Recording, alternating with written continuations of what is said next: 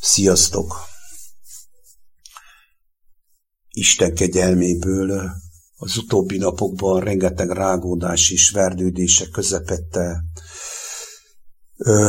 megláthattam Krisztus kegyelméből azt, hogy mit jelent megmaradni a keskeny úton, a gyermekies lelkületben, abban a gyermekben, ami újjászületett Jézus Krisztus által az atyában, és megláthattam azt, hogy ez csak hit által működik, tehát hitből hitbe. Ez egy fokozatos, sorozatos megtapasztalás, de csak kimondottan hit által működik. Tehát maga az újjászületés folyamata az egész életünk végig tart, és akkor maradhatunk meg ebben a tökéletes gyermeki állapotban, ami lélek által létezik, lélek által táplálkozik, lélek által cselekedik, hogyha hitből hitbe haladunk azon az úton, ahol végig fog vezetni minket maga személyesen Jézus Krisztus és az Atya. Erőteljes képeket kaptam az éjszaka arról, hogy mennyi buktatója van ennek, mennyiféle lehetőség van arra, mint figyelmeztetés, úgy láthattam meg, hogy mire kell odafigyeljek, és hogy csak ez akkor tud megtörténni, ha megmaradok az ő lelkében. Tehát a kísértések tömkelege az itt van. És Krisztusnak egyik imája jutott eszembe, amikor tanítványokért imádkozott. Úgy fohászkodott és imádkozott, hogy Atyám, kérlek, ne vedd ki őket ebből a világból, hanem inkább őrizd meg őket ebben a világban. És most megértettem, hogy ezt azt jelenti, hogy végigmenjünk, és végig mehessek azon a folyamaton, amit ő előre elkészített nekem, hogy elváljon teljesen a test és a lélek akarata. Tehát a lélek teljesen szabaddá váljon, és kész legyen arra, hogy fölöttébb való létében uralkodjon a testnek az akarata felett. Hisz tudjuk, hogy milyen a testi akarat, annak a gondolatai, a tekervényes agya. Szószoros értelemben kimerem jelenteni, hogy ez maga a sátán. Ez az, ami az embert megkötözi, ez az, ami megölte a gyermekies lelkületet a fokozatos programozottságon keresztül.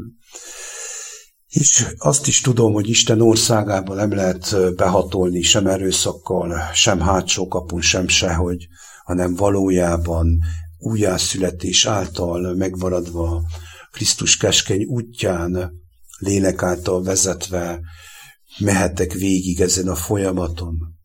Egyik ilyen erőteljes államkép az volt, amikor megmutatta, hogy tudjuk egymást szószoros értelemben egy olyan helyzetben tartani, hogy elaltassuk egymást, hogy nehogy megtörténjen az a szembesülés, aminek meg kell történnie.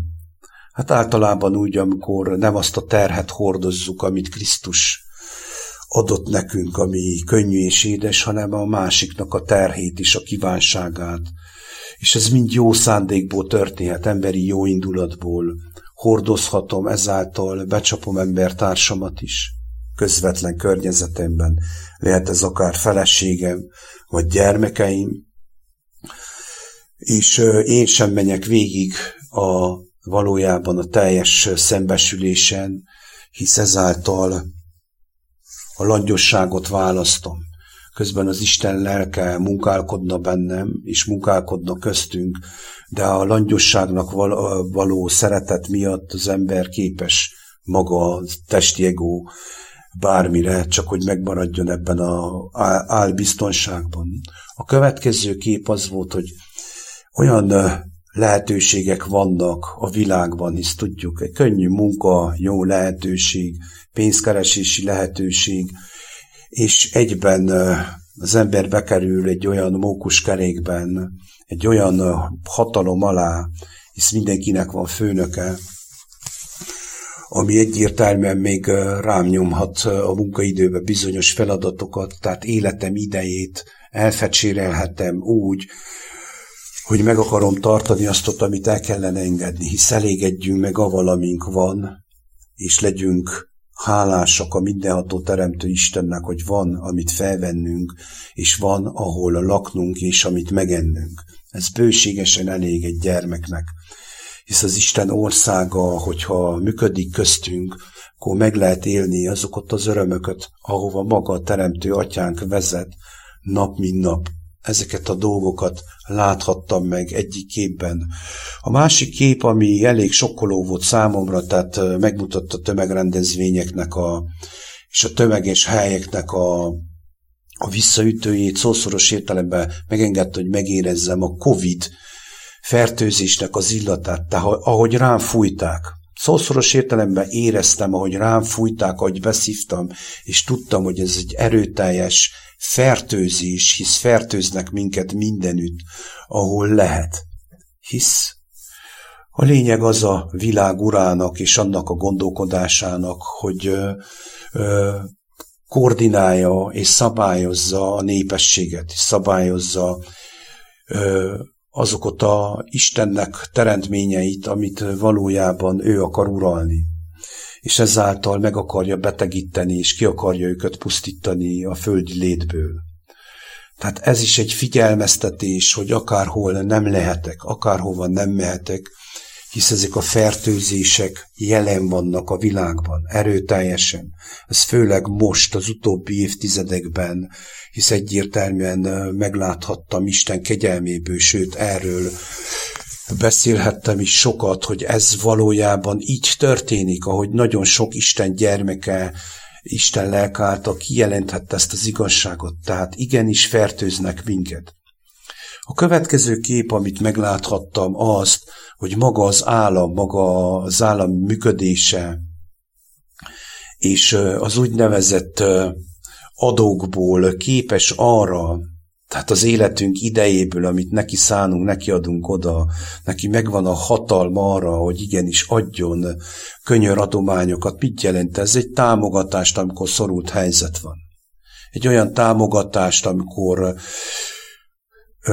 az ember bele tud menni, hisz lehet, hogy ezekben az időkben, és nem lehet, mert így lesz, ezekben az időkben egyértelműen, hogyha a testnek a akaratára figyelek, ugye, akkor belemeltek egy olyan lehetőségben, hogy adnak bizonyos támogatásokat, hogy elfogadjam.